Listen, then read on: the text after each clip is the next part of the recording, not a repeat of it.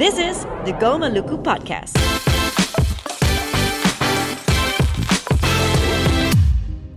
This is something I've never done before, so I want to thank you in advance to bear with me on this.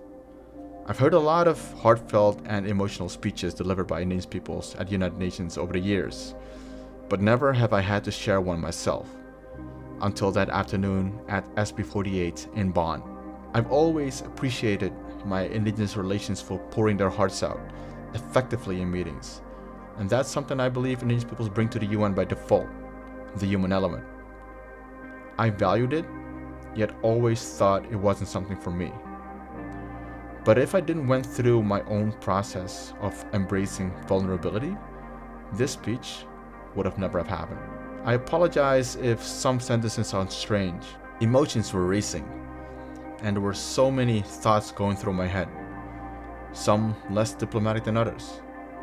I was a co-chair of the Indigenous Peoples Caucus at the UNFCCC and the representative of Indigenous peoples in the negotiations, so you hear me struggling to stay diplomatic while allowing myself to be emotional. It's up to you what your takeaway is from this podcast in terms of rights advocacy, but I know that there's somebody out there listening, also struggling with vulnerability, who will find huge value in this podcast episode.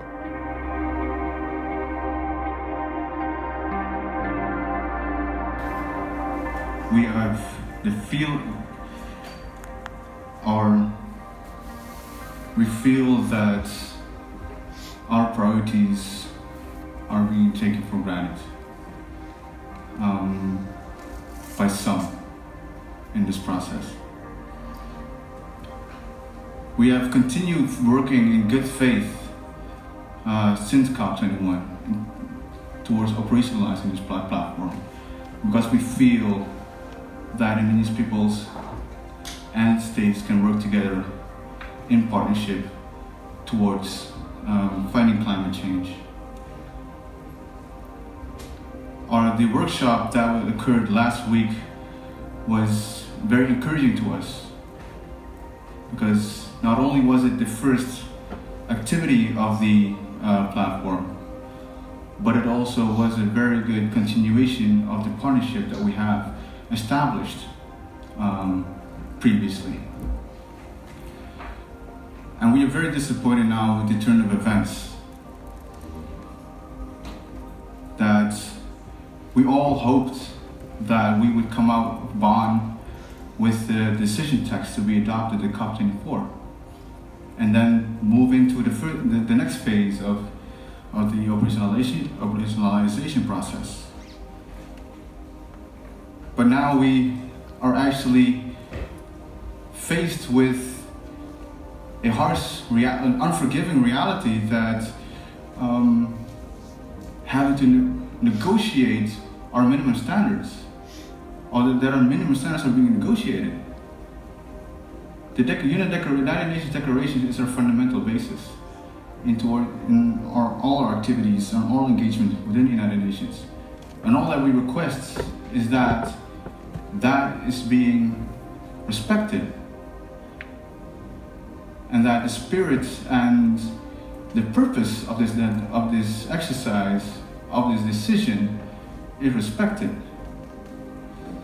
As we understand, and hopefully that we still are able to come to a constructive document in the informal informals.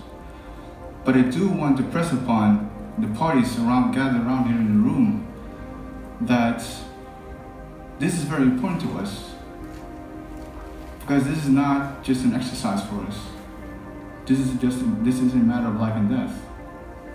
So I really want to press upon member states to continue operationalizing the platform, and not to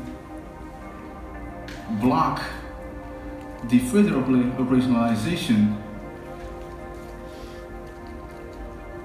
by not only renegotiating our minimum standards, but also trying to fix a problem that isn't there yet.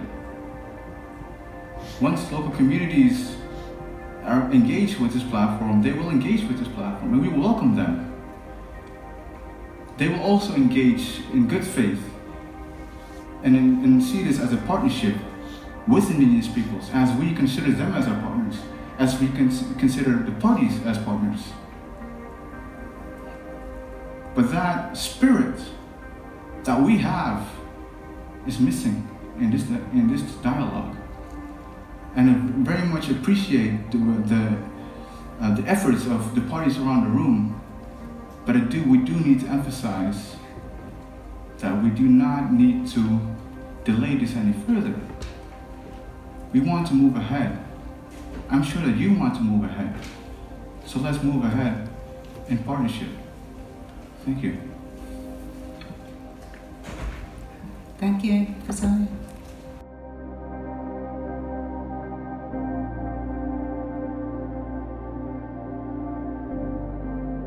Thank you so much for listening. I really enjoyed documenting the work.